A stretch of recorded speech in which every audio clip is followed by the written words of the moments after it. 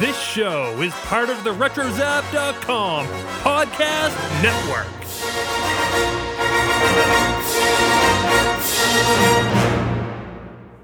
You will never find the more wretched hive of scum and villainy. We must be cautious. Wrap it up, fuzzball.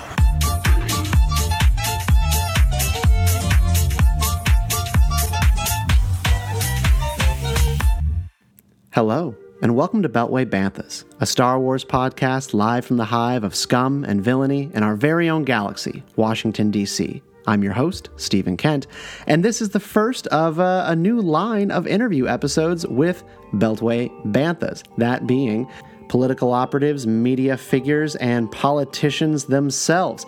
This series of episodes has always been about trying to get a sense of who out there in the world is a Star Wars fan that you didn't know really cared a lot about these beautiful, beautiful movies, books, comics, all of it.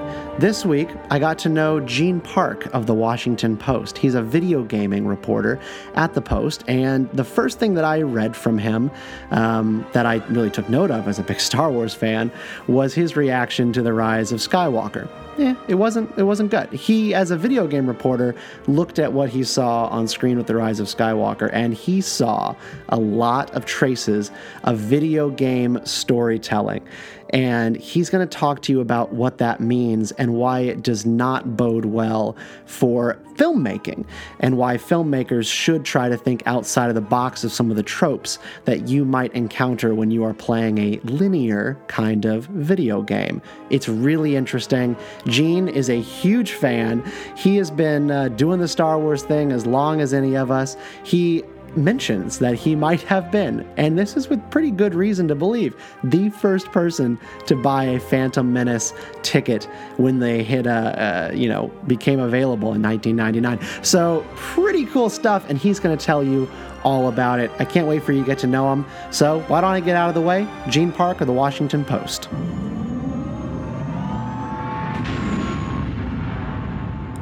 Let's do it. Gene Park, welcome to the show.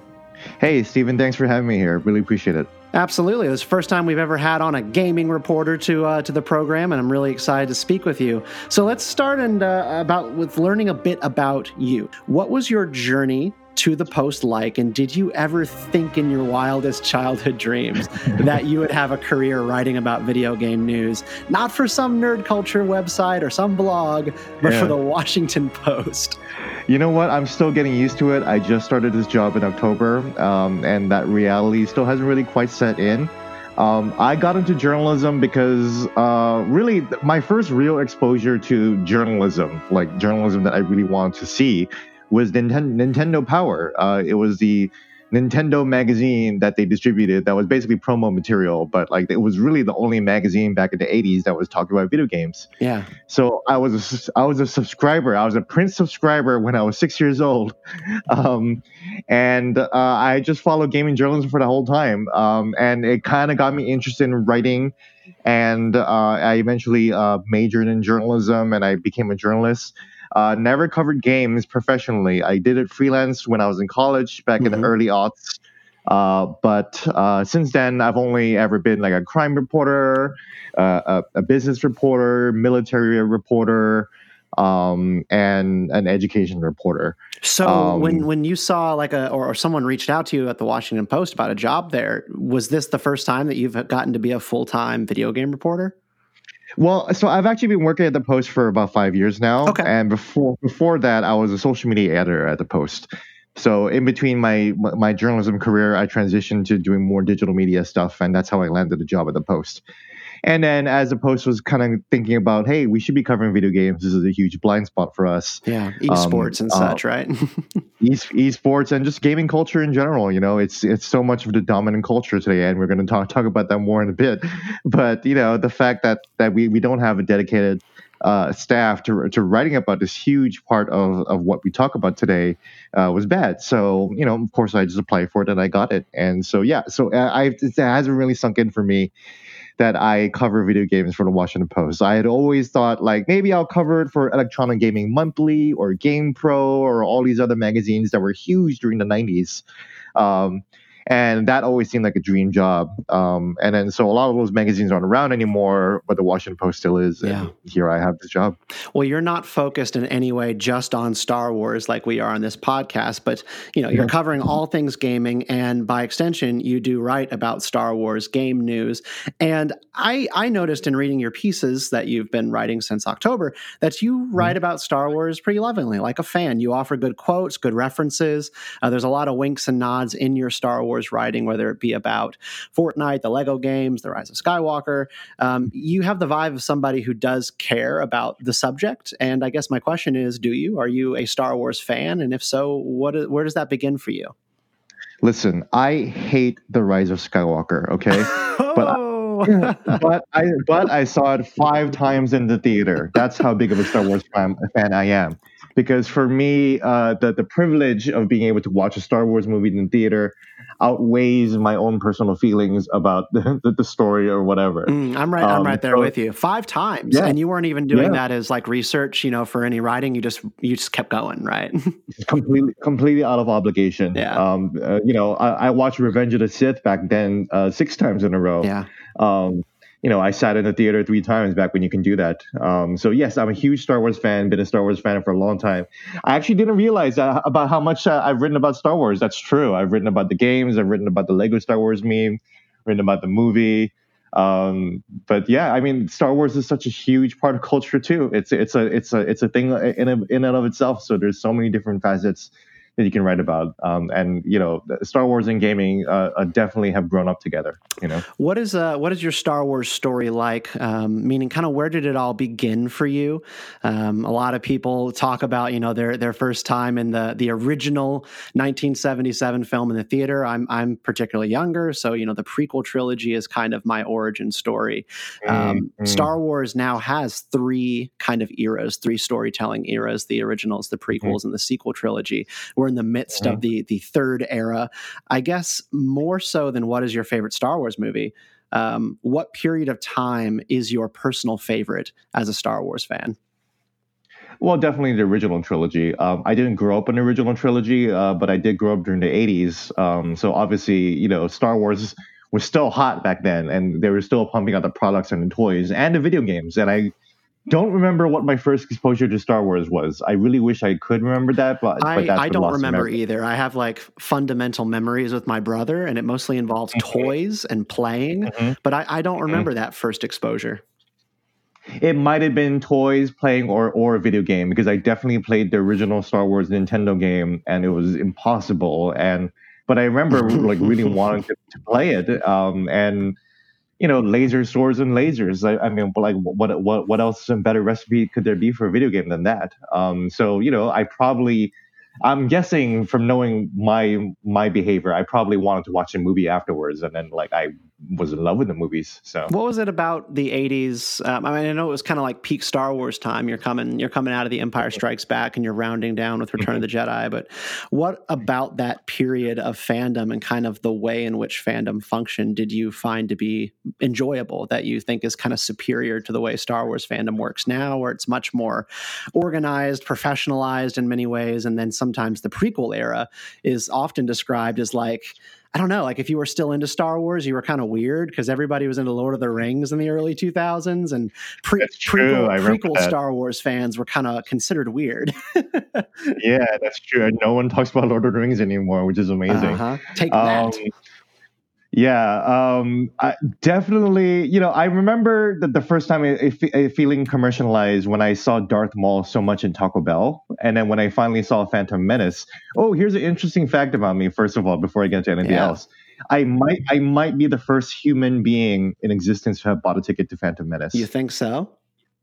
Yeah, because the tickets open on Guam first. The ticket lines open on Guam, where I was born, first before anywhere else in the world.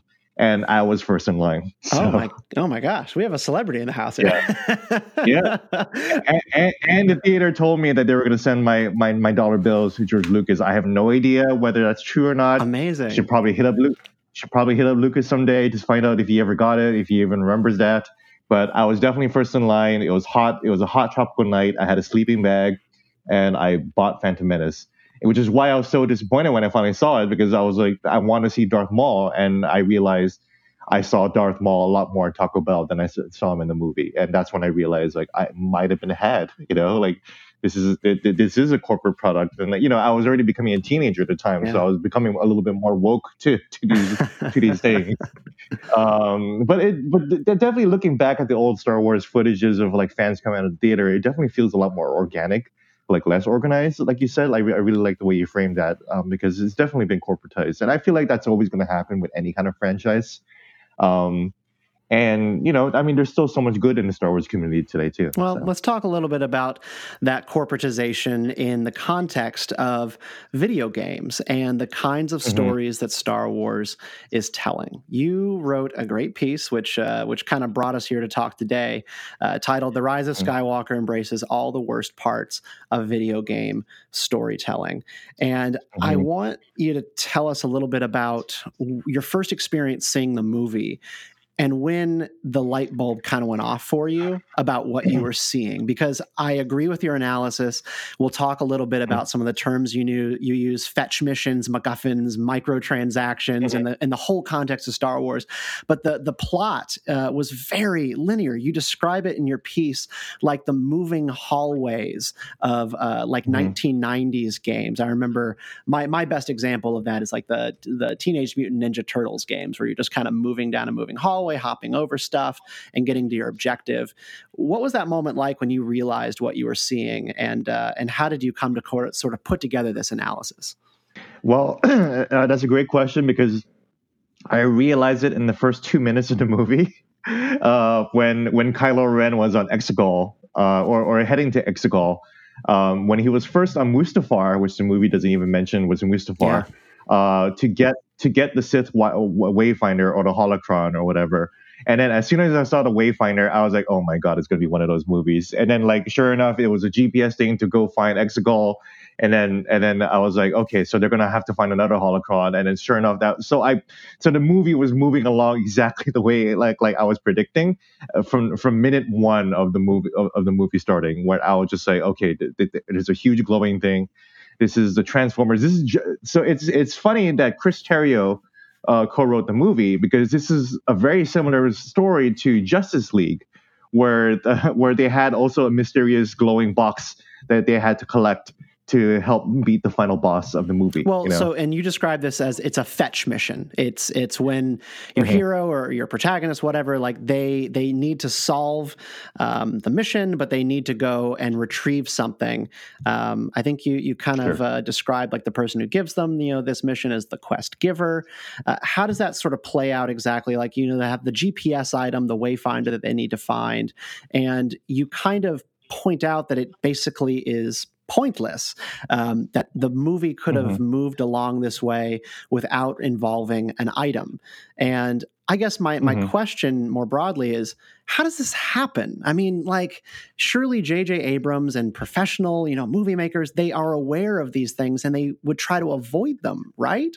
I was very surprised. I'm still really shocked that they went with that route. So fetch quests in video games are everywhere in video games. I think a lot of developers agree that much of what you do in video games is what can be broken down as a fetch quest, because it's objective based. You have to go here, you have to do this thing. Like for example, in Grand Theft Auto, in the context of the Grand Theft Auto game, like a pimp might call you up and say, "Hey, yo, can you go pick up my girl and then drop her off at this other place so she can it's the illusion of advancement, and right?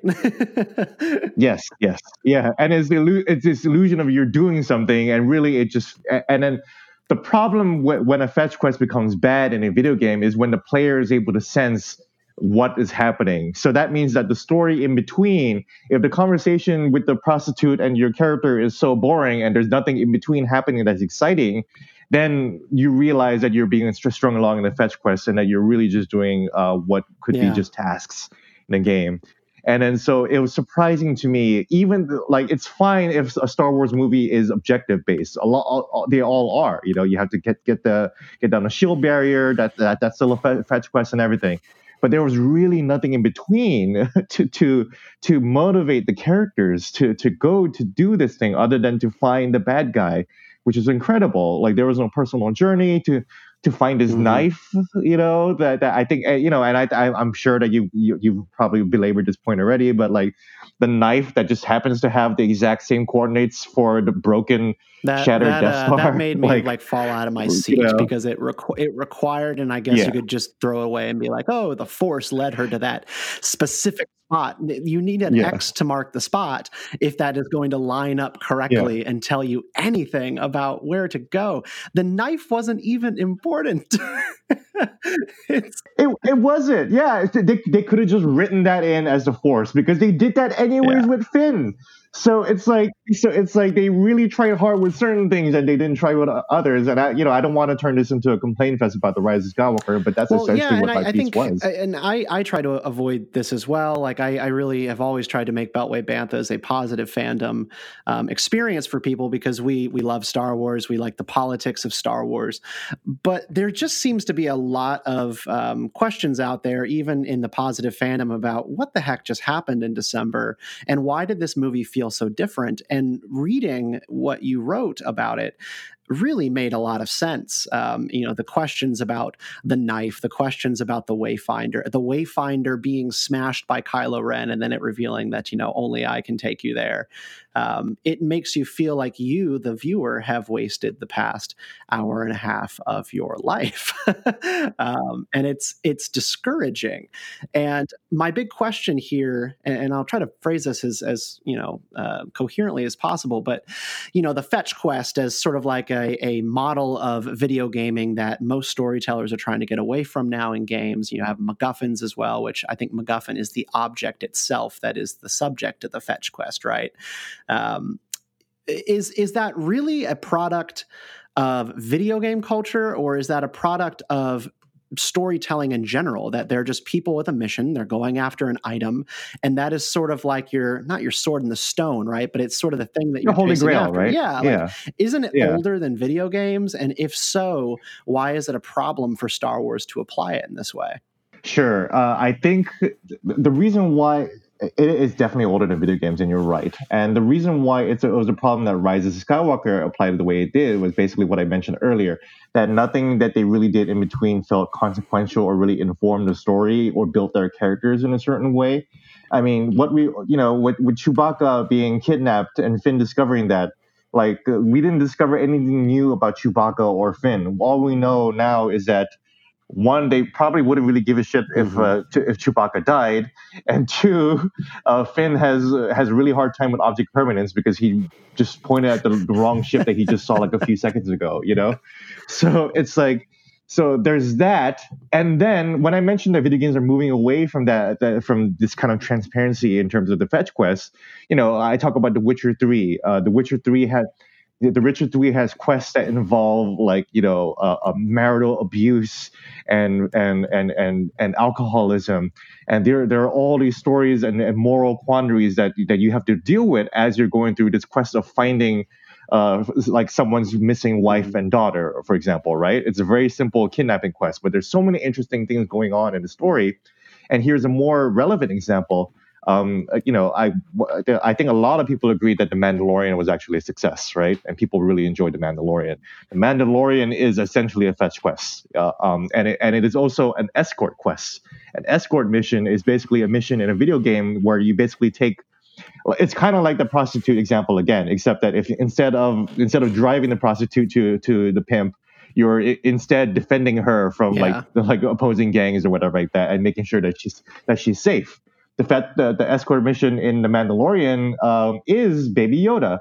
And, getting Baby Yoda was also a fetch quest. Rescuing Baby Yoda is also a fetch quest. But the things that happen in between, all of that going on is interesting because you find out more about what drives the Mandalorian. You find out more about his past. You find out more about the world that's going on around him. You find out more about Carl Weathers, and he becomes like an interesting character. All these different things that really pan out to make you feel like you did not waste your time. Versus, again, another example of a bad fetch quest, possibly in The Last Jedi with the casino, the famous casino scene.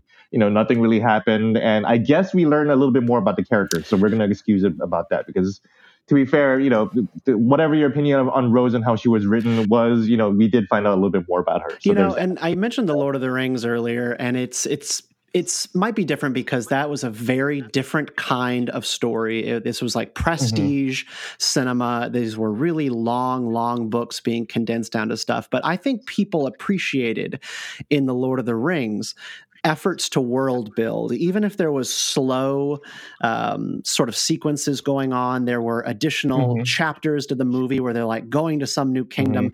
The point was sometimes just to enjoy seeing more of Middle Earth.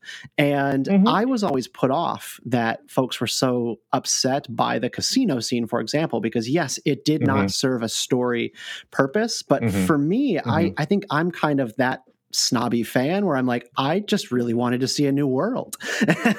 And why is it like with Star Wars that is not enough? Like, is it just the differences in the kind of movie that this is between something like Lord of the Rings, where it could totally get away with that in the context of a 3-hour long epic saga type movie? Well, I mean, that's the thing. Like they kind of box themselves in by hewing so close to the original trilogy, by having these constant story beats, as opposed to taking a Lord of the Rings approach, like you said, taking a break. We really get to learn about the Elven City. And yes, to the casino scene's credit, we got a new scene, and we did find out about the casino scene. I could probably tell you a little bit about its culture and what goes on there, which is interesting, and that's fascinating. We don't know anything about whatever, what's her face, whatever planet was on, where they got the magic coin to get on Kylo Ren's ship. I'm already forgetting the name of all those planets. We shouldn't be forgetting the names of planets in a Star Wars movie. Well, and like the important takeaway from Canto Bight that could have meant something really big was what they learned about the financing of the First Order and the resistance movements, and this kind of like pivot away from the adventure to like, so why are we always having these Star Wars? And they're going, it's the military-industrial complex and it's private moneyed interests. And not only does the next movie not seek to address how did the First Order rise, basically going off of that Canto Bight beat. They never came back to Antonio Banderas. I'm not. Oh my goodness! I'm already forgetting. Just completely botched his name. I'm going to like edit it back in. But they never even came back to that character who they met on Canto Bight, and they threw the First Order out entirely as a threat in favor of a Sith army. And that's just the kind of stuff that leaves you going like, what? It was just so exhausting. We never got to know anything. There was no world building. Yeah, it was just like, what happened to the First Order? Nothing. It's just like the Sith army that appeared out of nowhere. So it's just.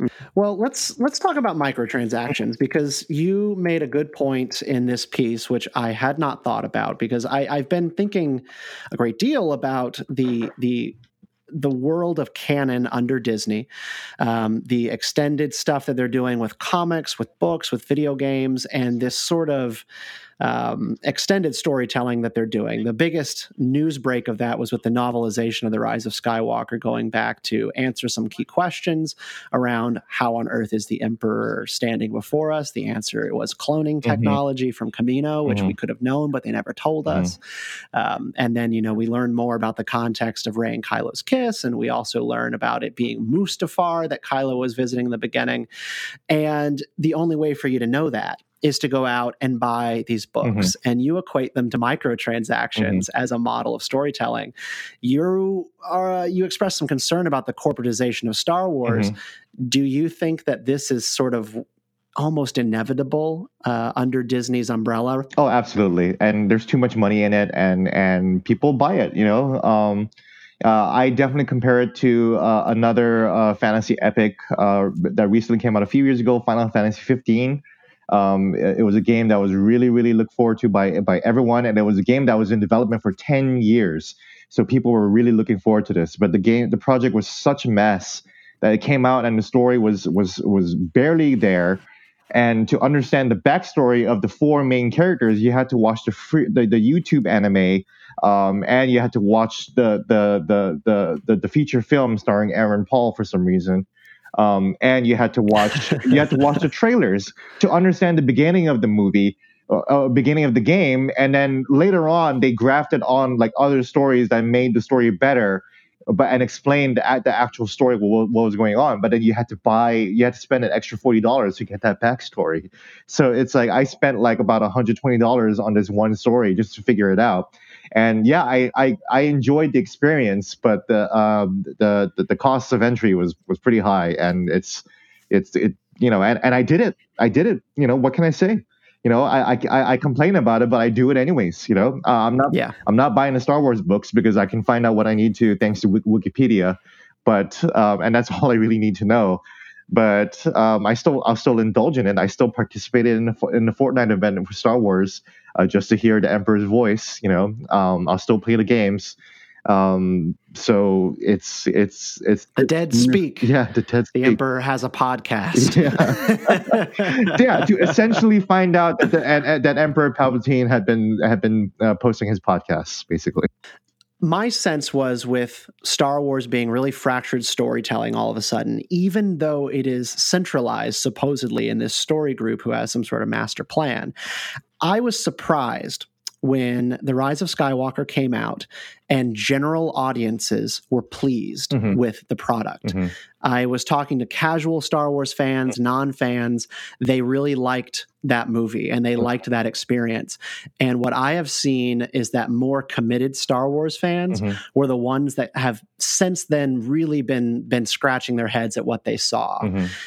And that's exactly the opposite of what I would have thought. I thought The Rise of Skywalker and the way that this story is panned out would have daunted and confused the casual fan, while the committed fan would have been quite into everything they saw because they can go find out all the facts and fun tidbits later. Is that your experience as well? Did you sort of see the same thing in your circles? I did see the same thing. The people, I remember seeing the preview, the media screening, and I came back and I looked horrified.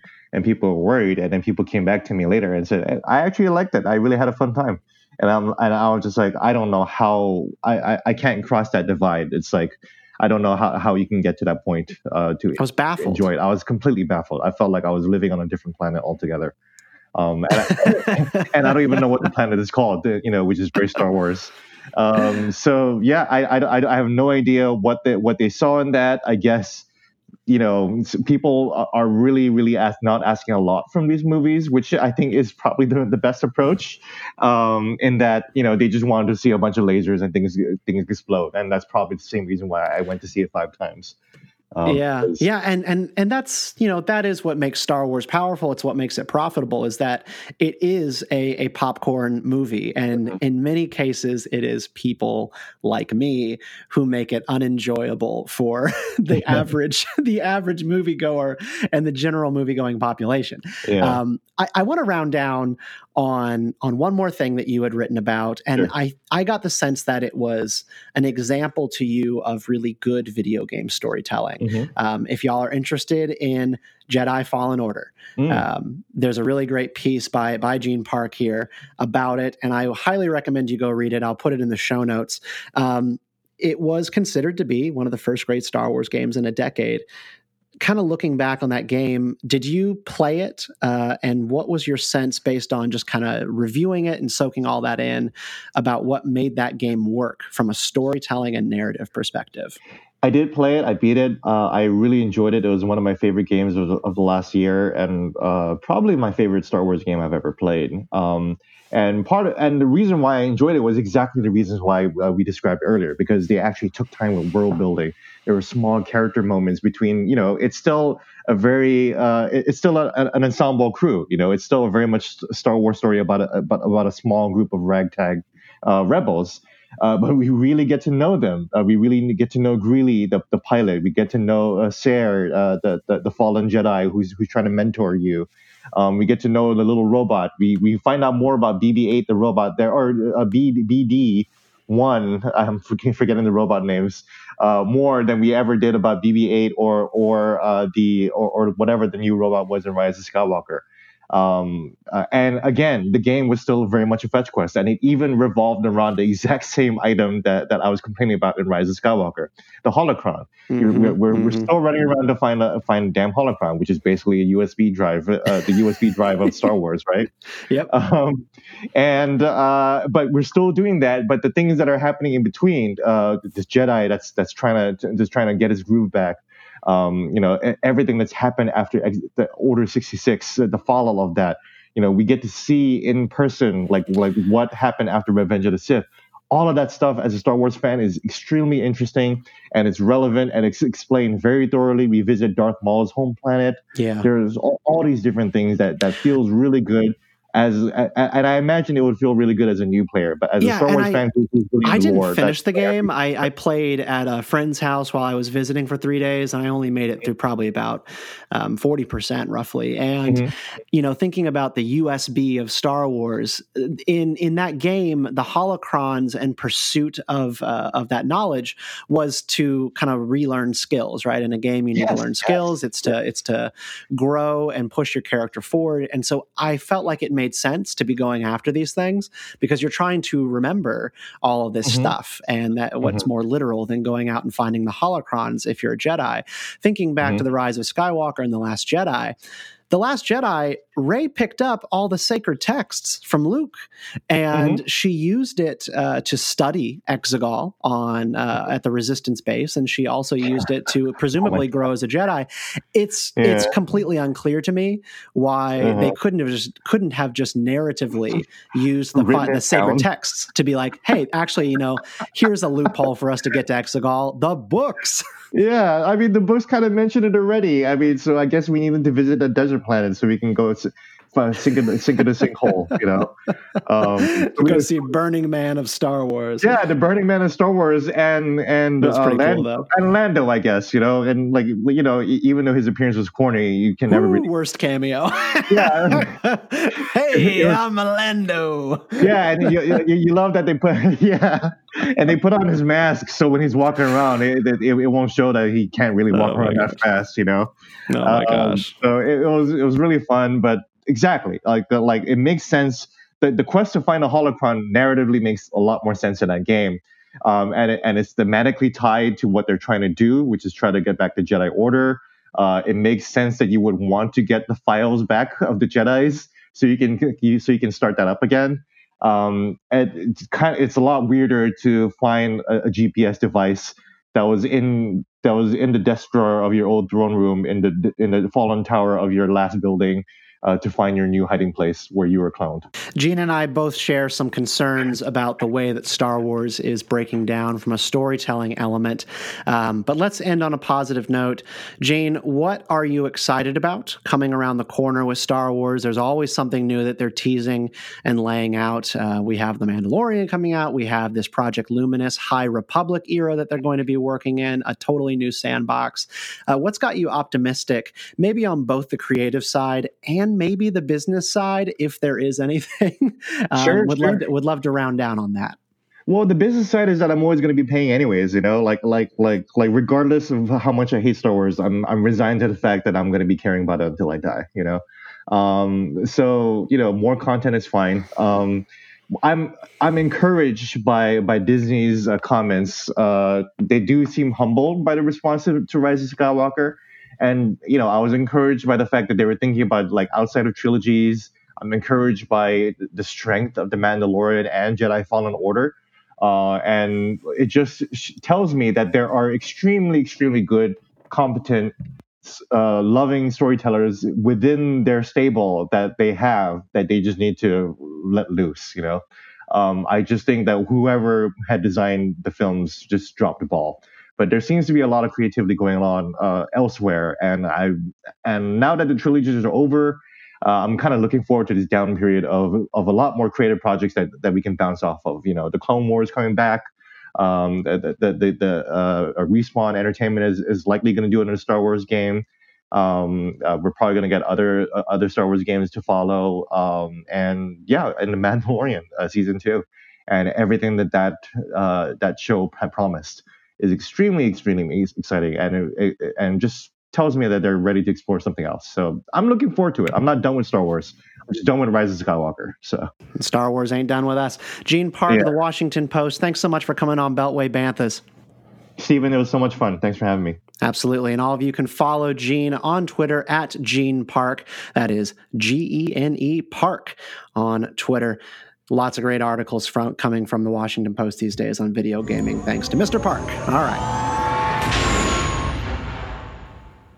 that brings us to the end of another special episode of Beltway Banthas, getting to know somebody out there who is a fan, just like all of you.